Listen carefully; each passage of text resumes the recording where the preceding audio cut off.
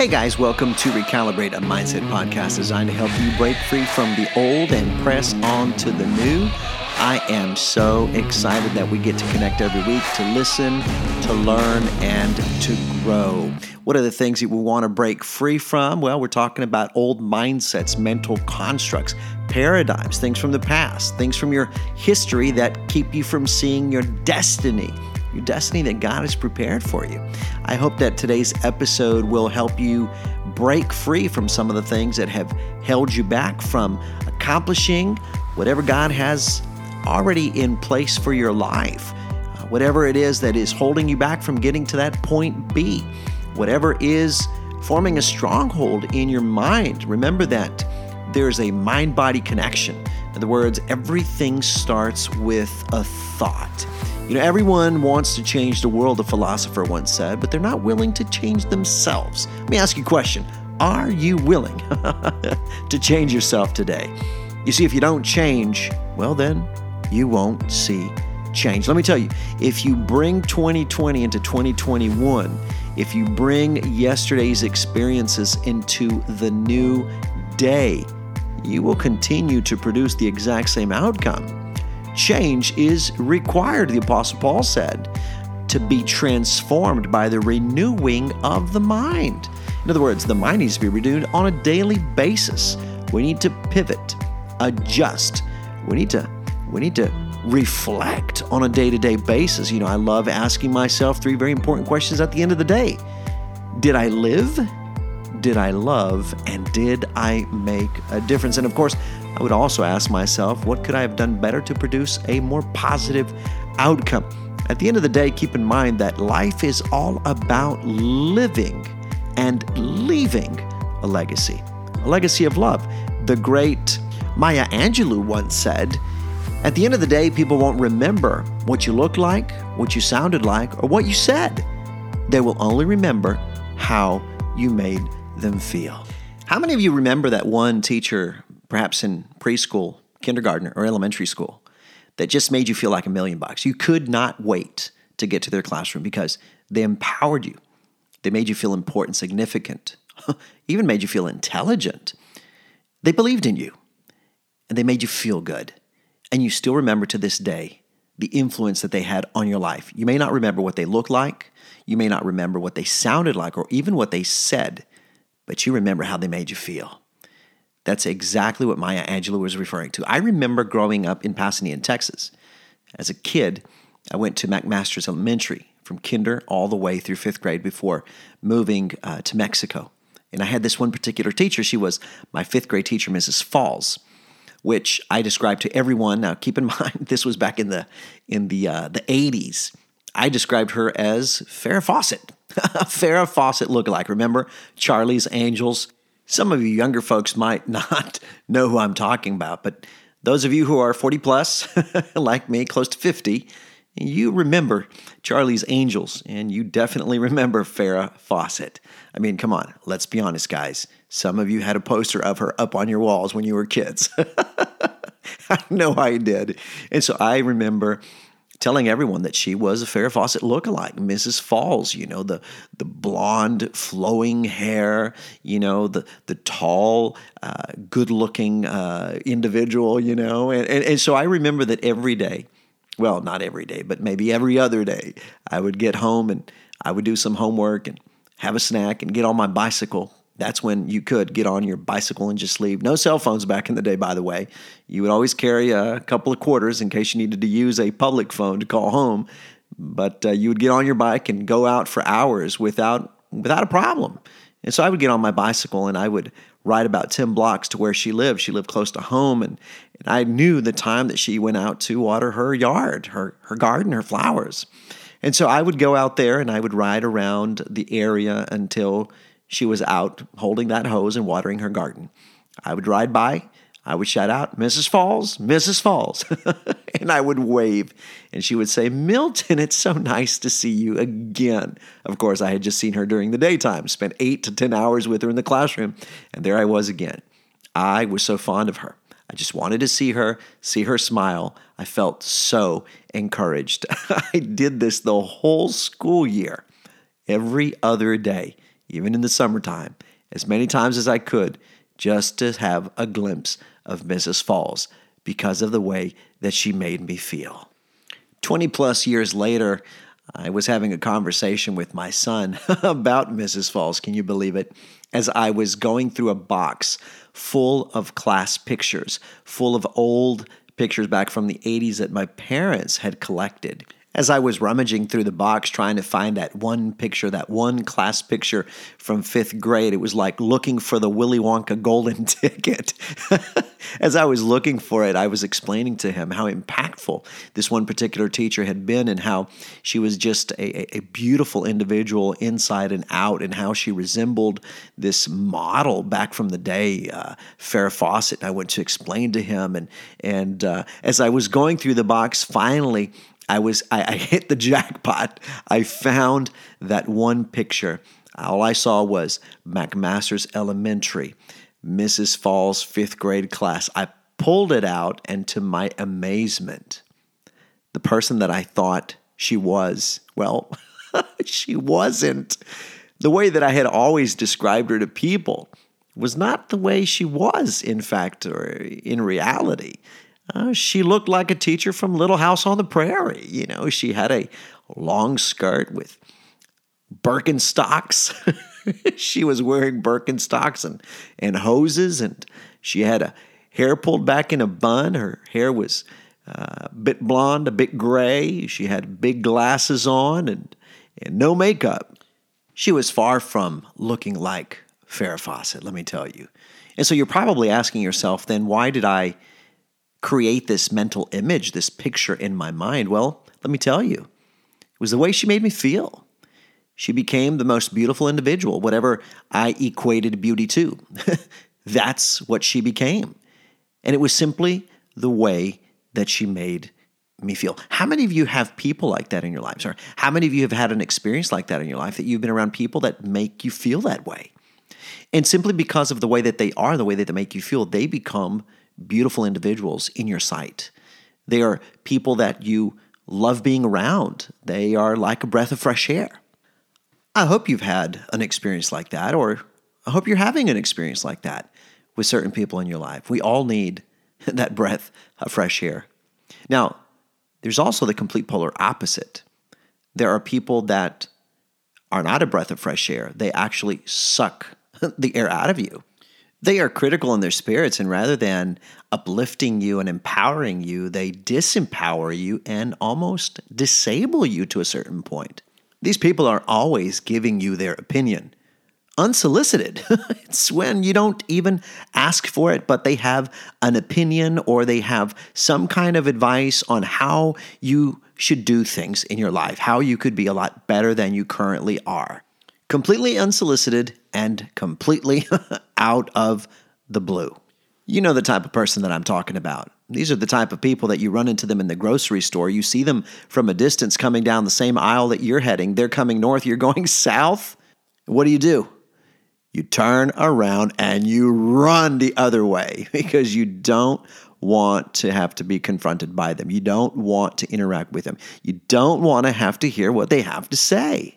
And it's not that you detest or dislike feedback. We know that feedback is the breakfast of champions. Come on. I learned that from a good friend of mine, a mentor of mine, Karen Heck. She would always say, feedback is the breakfast of champions. So it's not that you don't like feedback. It's just that this is not feedback. Feedback is solicited. This is a critical spirit that has one goal, and the goal is to cut you down into pieces. This person can be a relative, a parent, a sibling. It could be a friend, a teacher, or your own spouse, your children. You know, it could be just anyone. 99% of the time, the people that go around with these critical spirits hurting other people are usually hurt people. You've probably heard this has been said. You know, I heard someone once say, hurt people hurt other people. So someone with a critical spirit is a hurt individual. They have wounds and scars in their hearts that have not healed. And so what do? They'll go out and hurt others. It's a defense mechanism. It's before you hurt me, I'm going to hurt you. Before you make a point, I'm going to make a point. And I'm going to be louder than you. Why? They're defending themselves. It's a coping mechanism. It's a defense mechanism used to protect themselves. It displays their upbringing. It shows the condition of their heart.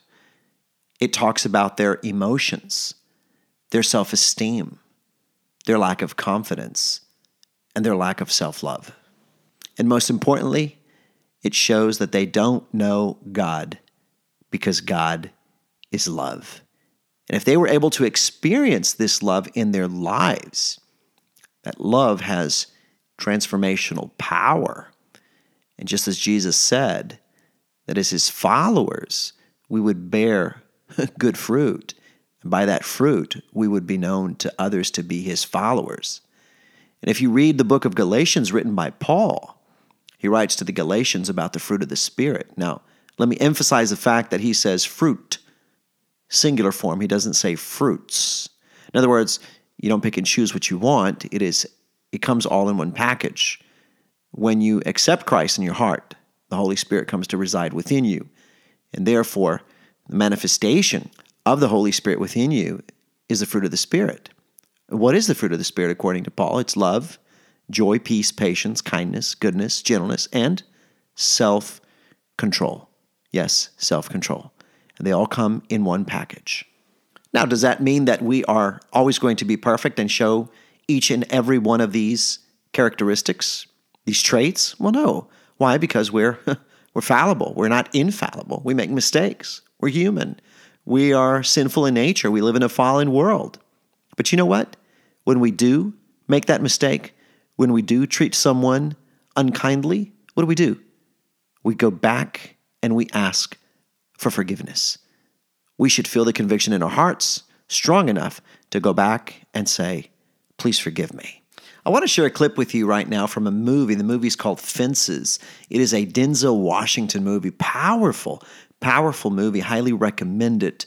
I watched it several years ago, and I want to play a clip from the movie. I want you to focus on his tone. He's speaking to his son. Listen to his son's question. Now, keep in mind that Dad has been very abusive verbally, has been very critical of spirit towards his children, to both of his sons. This one in particular, the youngest one, who wanted to please his father. Listen to his question and listen to Dad's response. Now, I know this is a movie, but this is typical in many households. Now, if you are with a child right now, if you're with a minor, please be aware. A little disclaimer. There is a little bit of foul language in this video clip or this sound clip.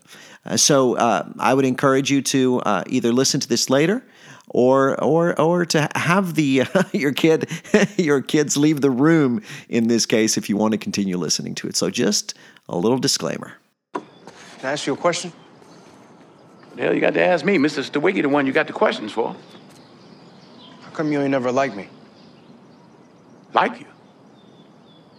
Who the hell said I got to like you? What law is there say I got to like you? Want to stand up in front of my face and ask a damn fool-ass question like that? Talking about liking somebody. Come here, boy, when I talk to you. Straighten up, goddammit. I asked you a question. What law is there say I got to like you? None. All right, then. Don't you eat every day? Answer me when I talk to you. Don't you eat every day? Yeah. Nigga, as long as you in my house, you put a sir on the end of it when you talk to me. Yes, sir. You eat every day. Yes, sir. Got a roof over your head. Yes, sir. Got clothes on your back. Yes, sir. Why you think that is? Because of you? Hell, I know it's because of me. But why do you think that is? Because you like me? Like you. I go out of here every morning. I bust my butt putting up with them crackers every day because I like you. You're about the biggest fool I ever saw. It's my job. It's my responsibility. A man is supposed to take care of his family. You live in my house, fill your belly with my food, put your behind on my bed because you're my son. Not because I like you, because it's my duty to take care of you. I owe a responsibility to you. Now, let's get this straight right here and now before I go along any further. I ain't got to like you. Mr. Rand don't give me my money come payday because he like me. He give it to me because he owe me. Now, I don't give you everything I got to give you. I give you your life. Me and your mama worked that out between us, and liking your black ass wasn't part of the bargain. Now, don't you go through life worrying about whether somebody like you or not. You best be making sure they're doing right by you. You understand what I'm saying? Yes, sir. Then get the hell out of my face and get on down to that A&P. That's a powerful clip. Now, to some of you, that may sound completely foreign. To others, it may sound like their childhood. It may sound like the relationship that they had with their father, with their mother, with a relative. In this day and age, especially with the political climate that we're living in, we're seeing critical spirits everywhere, especially on social media. I mean, come on. Scroll for 5 minutes on Facebook, and you will find an abundance of critical comments about other people. Go on to Twitter. Go on to Instagram. Engage in a conversation with someone who has opposing ideas and see how it'll end up in a critical conversation, oftentimes going one way. Not a two-way street. It's a one-way street. Let me tell you, people with a critical spirit are like porcupines. Yes, porcupines. You see, when they feel threatened, they push out their barb-like quills to protect themselves and can deeply stab your heart, and they don't care. They see it, they know it, but they don't care. You see, we don't feel safe with sharp-quilled people. We know as surely as they can attack others, often without justification, they can just as easily turn on us without provocation. I mean, you know it. You know people that have critical spirits and they talk about others and they're constantly criticizing them. Well, beware, because that same person who's criticizing others in front of you can any moment, at any time, turn on you without any provocation and shoot those sharp quills to penetrate your own heart. Unfortunately, those who have a critical spirit don't recognize oftentimes this negative character flaw in themselves. Instead, they defiantly proclaim, I'm not negative, I'm just right. You know, we see this a lot, and please forgive me for what I'm about to say, or, well, don't forgive me, I don't apologize. But a lot of people who are what I call D-type personalities, determined, decisive, direct, domineering, usually firstborn individuals, they have this tendency to not really care for personal relationships. They're more about getting the task done. It's my way or the highway. If you can't walk at my same speed, get out of the way. They're that type of individual, and they have the potential to be critical spirits. If you try to have a close relationship with someone who has a porcupine personality, realize that it's next to impossible, to embrace a porcupine without getting hurt. I mean, think about it. Can you picture this mentally right now? Create this mental picture in your mind. Picture a porcupine with its quills ready to shoot from its body. Would you go and embrace it as you would embrace perhaps a small, cuddly pup, a little puppy? No, you wouldn't. Why? Because you would end up getting hurt. And then if you are being subjected to the jabs of an unjust critic, be on guard. You could get into the same negative pattern by jabbing back. Listen, I oftentimes say this, and again, I don't apologize. I say, I don't argue with idiots. I don't want to get into this vicious cycle of back and forth, because eventually my heart could also become hard, and I too could develop a critical spirit. If you've been initiating the barbs, the guaranteed solution to stop you from barbing is one profound sentence, and it was spoken by Jesus. He simply said in Luke 6:31, "Do to others as you would have them do to you." It's that simple. How many of you have ever read the book of Job, all 40 plus chapters? I mean, it's a very lengthy book. It's very dense. It requires you to read and reread to understand. But in a nutshell, Job, being the most faithful man in the region, according to God, because God is talking to Satan, and he is telling him how faithful Job is, and that Job, not only is he faithful, but The enemy highlights the fact that Job is faithful because he has everything. He's got property, wealth, cattle, beautiful family. He's got everything. And so you probably know the story that God gives him permission to afflict Job's life. And after several, different episodes or instances in Job's life, Job ends up losing every single thing he has, his family, his possessions. He loses everything except for his wife. He doesn't lose his wife and a couple of 2 or 3 of his friends. And so now he's in the desert scratching the boils on his body with a clay pot. He hasn't lost his life, but he's lost his health. And so Job mourns the loss, but he doesn't become embittered towards God. Instead, he submits himself to the sovereignty of God by declaring, "The Lord gave, and the Lord has taken away. May the name of the Lord be praised." This is Job 121. But guess what? As he is declaring this, he is stunned by the loud, thundering voice of his wife.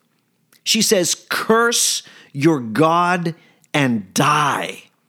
That's her retort, especially after seeing her husband suddenly stricken, afflicted from head to toe with painful sores, with boils all over his body. She observes this once respected man, so revered in the community, now scorned and reduced to sitting in a pile of ashes and scraping his sores with a jagged piece of pottery. Job's noble stance before the Lord is absolute nonsense to her. She doesn't want to hear one more word of devotion from her disease-ridden husband. You see, a critical spirit consumes the wife of the one whom God calls the greatest man among all the people. That's Job 1:3. However, she's had enough, and she wants Job and God to know it. "Are you still maintaining your integrity?" She pounds her unleashing tongue with toxicity. "Curse your God and die," she says. A critical spirit is an excessively negative attitude characterized by harshness in judging. You've probably been around people like this. Criticizers judge others severely and unfavorably. Hypercritical people judge others with unreasonably strict standards, outrageous standards, sometimes unattainable standards. Fault finders look for and point out flaws and defects with nagging and unreasonable criticism. And you know what the Bible says about the power of the tongue? Proverbs 18:21 says the tongue has the power of life and, fill in the blank, death. Yes, our phraseology can bring life or death to our own lives or to the lives of those around us, the ones that we have the most influence over. And that's why we need to watch what we say. We need to watch what we repeat, because as we repeat that one idea, that one statement, our subconscious mind has a tendency to believe it because it has no filter. Whatever you repeat will grow like a tree. So if you have children, if you're a parent of young ones between the ages of 1 and 11, 12 years of age, think about this. Whatever you are repeating over and over, their subconscious minds are accepting it as a reality, as truth. It has no filter. It will start to make an imprint. It will start to create mental ruts, mental constructs, paradigms, for good or for evil. And so keep in mind that your tongue, your words, your phraseology has the power to give life or death. And guess what? You choose. So the question is always, why are some people so judgmental? Why are some people so critical? Well, a critical spirit doesn't just appear out of nowhere, let me tell you. It is created and nurtured by past negative experiences. Remember what I said earlier? Hurt people hurt other people. It's true.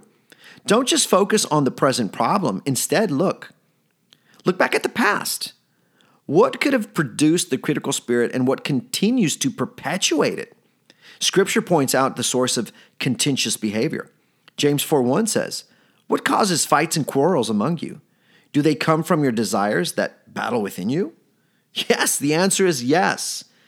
99% of the time, these are things that you're battling with in the innermost part of you, things of your past, things of your childhood. Dysfunctional homes, this is what they create. Now think about this for a moment. A dysfunctional home is not just a home that is located on the wrong side of the tracks. A dysfunctional home can be a home that is filled with wealth, filled with luxuries, and yet dysfunctional at its core because the parenting is not founded on biblical truth. There's a lot of critical judgment. There's critical spirits. There's false expectations. There are standards that are unattainable, unreachable, goals that are unrealistic, and therefore you start to damage the heart of a child. And they hear mom and dad criticize other people. They hear mom and dad criticize so many things on a daily basis that they start themselves to develop a critical and judgmental spirit. When I encounter as an educator children who are critical of other children, who are constantly criticizing others at an early age, a very early age, I know beyond a shadow of a doubt that they are coming from a household in which this is a custom. This is customary in their day-to-day conversation, and therefore they acquire this. They're not born with a critical spirit. They're nurtured a critical spirit. And so the most common cause of a critical spirit, once again, is living in a home where criticism abounds, where parents model a critical spirit before their children. Growing up in such a home where critical comments are continually hurled can cause a child to be overly critical in adulthood. After all, with children, more is caught than is taught.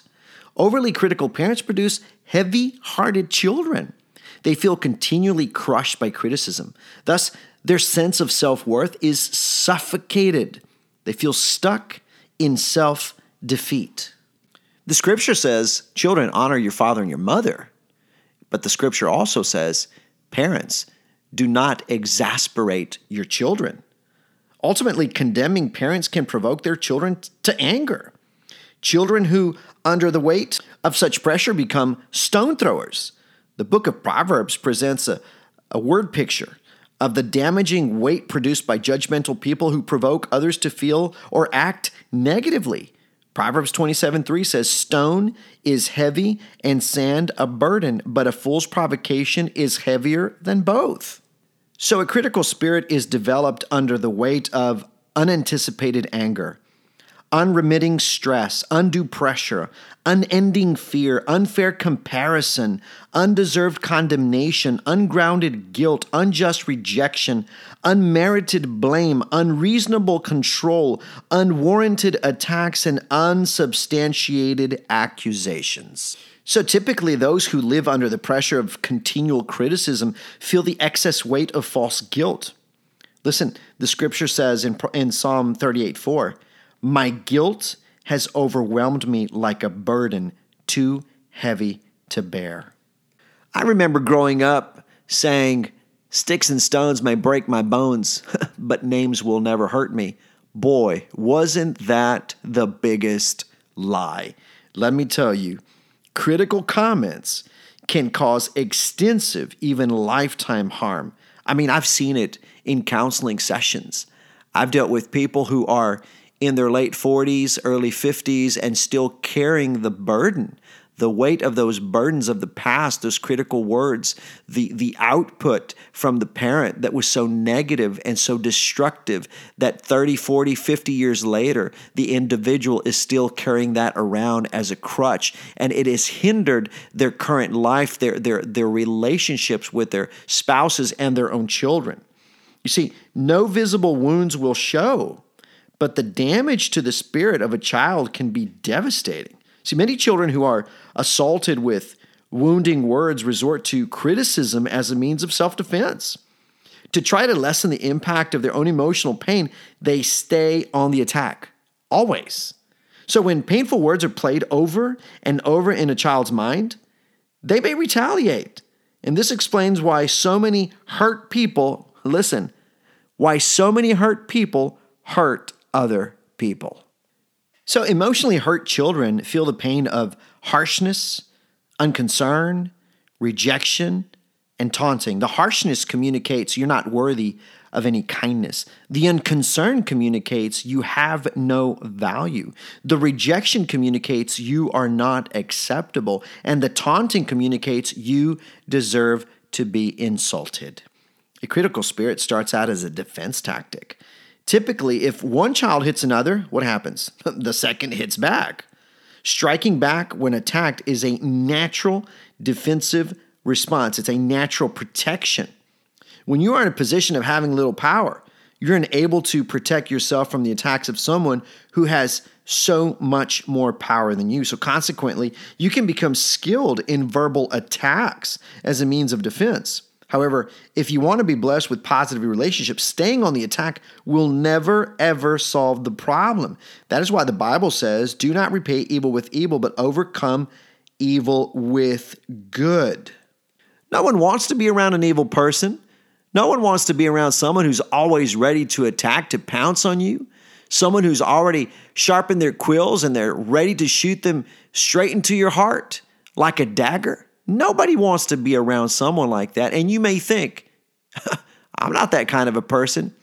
But you may ask the people around you, maybe you are. Maybe you are that kind of a person that people don't want to be around because they're afraid of being attacked. The painful situations we experience as children are processed, listen, by our soul, our mind, will, and our emotions. Over time, we can develop a negative pattern, a cycle of reacting to these painful situations, of becoming critical, a pattern that can remain with us into and throughout our adulthood. So we must rely on the transforming work of the Holy Spirit within us to help us overcome a critical spirit. So when you're trapped in a cycle of critical thinking, you may exclaim, I can't help reacting this way. You may think that. Yet your emotions are merely responding to what your mind thinks. Therefore, the cycle is this. Your negative thoughts produce your negative emotions, which in turn produce your negative actions. I mean, keep in mind, there's a progression that I love to use. If you've listened to me long enough, if you've heard other episodes, or if you've been in one of my conferences, you've probably heard me say this, that everything starts with a thought, and the thought becomes a word, and our words produce emotions, and the emotions determine our decisions. Our decisions later become actions. Those actions repeated over time become our habits. Those habits form our character, and our character leads us to our final destination in life. And everything started with a thought. So since the cycle of criticism begins in our thoughts, we need to heed what the Bible tells us about renewing our minds. I mentioned it earlier. Let me remind you once again. It's in Romans 12:2. The Word of God says, do not conform to the patterns of this world. Paul is saying to the Romans, don't be like everyone else. Yeah, you've heard me say this over and over, monkey see, monkey do mindset. Just because they're doing it, that doesn't mean you need to do it. So don't conform to the pattern of this world. And believe me, we are living in an era right now. We're living in a time in history where people are mimicking other people, where people are conforming socially to the standards of the world, and they are forgetting about the principles of the Bible. So do not conform to the pattern of this world, but be transformed by the renewing of your mind. So whenever a negative situation occurs in your life, you have a choice as to how you think about it, which determines how you respond. Children, and of course every individual, adult and children alike, have three God-given inner needs. The first one is love, and that is to know that someone is unconditionally committed to our best interest, okay? Number two is significance, to know that our lives have meaning and purpose. And number three is security, to feel accepted and a sense of belonging. Those are three very deeply rooted needs within the heart of every child. Now, if you're an adult already, you still have these needs, but if you are a parent raising children, keep these three needs in mind so that you may parent more effectively. So to those three needs, let me attach a Bible verse, okay, to love, significance, and security. For love, Jeremiah 31:3, I, the Lord, have loved you with an everlasting love. I have drawn you with unfailing kindness. For significance, Jeremiah 29:11. I mean, how many of you know Jeremiah 29:11? I think that If you're a believer, if you've been in the Word for a few years now, that's one of your go-to verses. Jeremiah 29:11. For I know the plans that I have for you, declares the Lord. Plans to prosper you and not to harm you. Plans to give you a hope and a future. I would take that verse, and you know what? I would remove, for I know the plans that I have for you. I would remove you, and I would insert a name. In this case, your child's name. Like I have a young one. His name is Daniel. So I would say, for I know the plans that I have for Daniel, declares the Lord. Plans to prosper him and not to harm him. Plans to give him a hope and a future. And for security, Deuteronomy 31:8. The Lord himself goes before you and will be with you. He will never leave you nor forsake you. Do not be afraid. Do not be discouraged. If you're struggling with a critical spirit and you're lacking love, significance, and security, you didn't get it when you were younger, I would encourage you to take these 3 pieces of Scripture. And just like a doctor gives you medicine and tells you to take it 3 times a day, I would encourage you to take these 3 pieces of Scripture as medicine. Not 3 times a day, but 7 times a day. Write them down on a note card. Carry it with you in your pocket and your purse. Pull it out every once in a while whenever you have an opportunity. Read them. Reread them until you get to the point where you have memorized them by heart. Not only memorize them, but when they have become part of who you are, you believe them, you walk in them, and you grow and nurture your soul with them.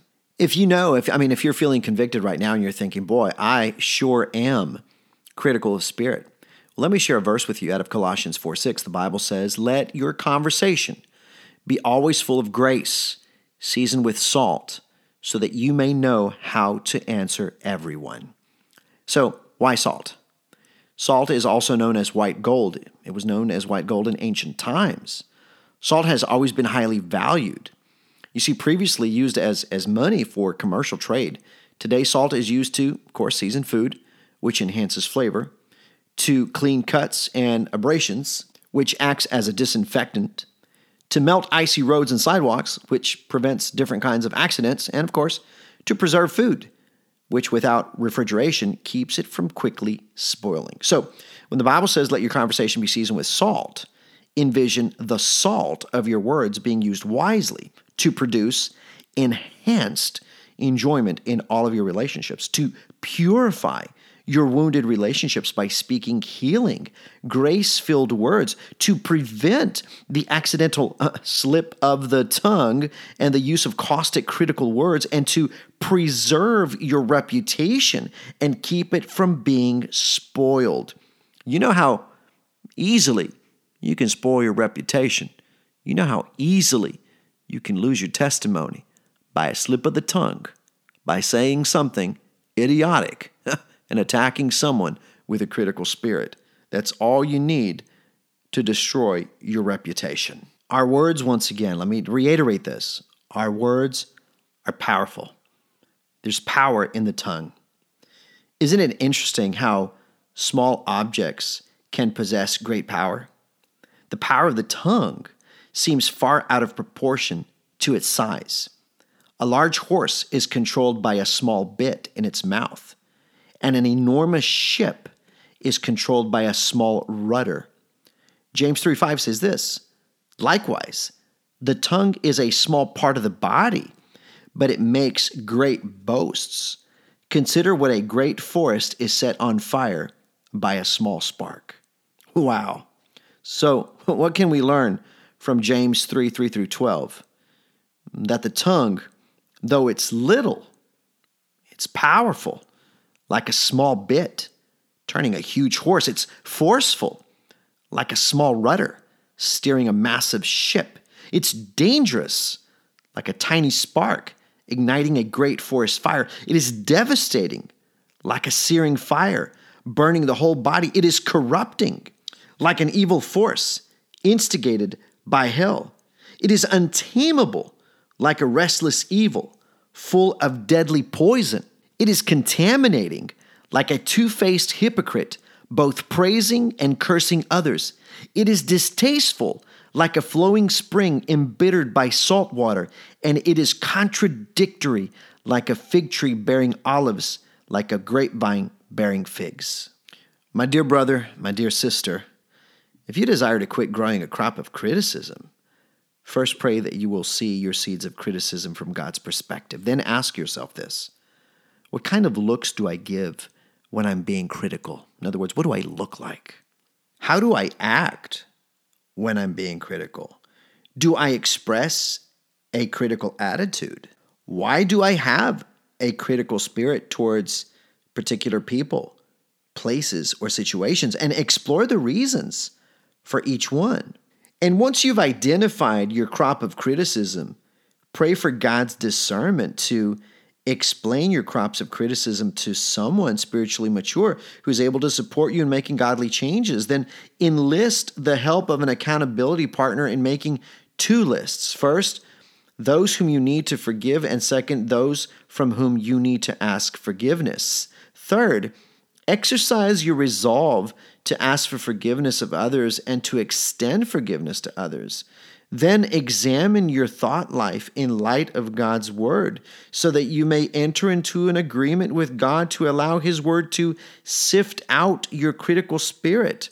Then expel all thoughts that do not pass through God's scriptural grid. And last but not least, exchange your critical thinking for God's correct thinking. And so the question is always, what is God's correct thinking? I like to sum it up with Paul's words to the Philippians, Philippians 4:8. He says, whatever's true, whatever's noble, whatever's right, whatever's pure, whatever's lovely, whatever's admirable, if anything is excellent or praiseworthy, think about such things. I want you to know, lastly, that God cares for your heart. God understands pain. Jesus understands pain. I mean, come on. He took it all to Calvary. He took it all to the cross. He was nailed to it for you and me, for the forgiveness of our sins. God cares for you. He sustains you. He holds you in the palm of his hand. Listen, he was there when you were hurt. He watched everything unfold. He witnessed your tears. The Bible says that he has collected every one of your tears. Nothing is hidden from him. He knows everything about you. He knows your thoughts and your words even before they escape your mouth. God is still God. He fabricated you with his very own hands in your mother's womb. And even before the beginning of times, before the creation of the earth, he had a plan for your life. The life that you're living today, if you're suffering with a critical spirit, is not the life that he intended for you. My dear brother, my dear sister, the beginning of your healing process is going to start with a heart of repentance, asking the Lord to forgive you, and extending forgiveness to those who have wronged you. Letting go and letting God take over. Continually, in prayer, ask him, Father, search my heart and put my thoughts to the test, and show me if there's any iniquity within me. My dear friend, if you're on the receiving side of a critical spirit, if you are in a relationship with someone who has a critical spirit, set boundaries. Don't become an enabler. Don't become a codependent spouse, partner, or friend. Set boundaries. Remember, the scripture says, above all else, guard your heart, because from it flows life. Another translation says, above all else, guard your heart, because it determines the course of your life. Break free from having a critical spirit and break free from being under a critical spirit. I hope this episode has helped you. I hope it's helped you recalibrate your mind, recalibrate your heart, realize whether or not you possess a critical spirit and are in need of healing, or if you're in a relationship with someone who has a critical spirit and you need to set boundaries. Listen, whatever it is, God is still God, and He is able and willing to help you through this process. I would encourage you, if you have a hard time setting boundaries, I would encourage you to go and listen to my Boundaries series called Guard Your Heart. I believe it's episode 1, 2, and 3 at the very beginning, one of the very first episodes that I recorded. I would encourage you to go back and listen to it, listen to the series, and so that you can start setting boundaries in your life. If you are in need of counseling, I will attach my schedule to the show notes with my link, so that if you would like to schedule a time to meet virtually, we can do that. We can talk about your situation, see where you're at, and help you through the healing process. I would also encourage you to connect to my YouTube channel. I have a lot of free material, lots of videos that you can watch, listen to, and learn from.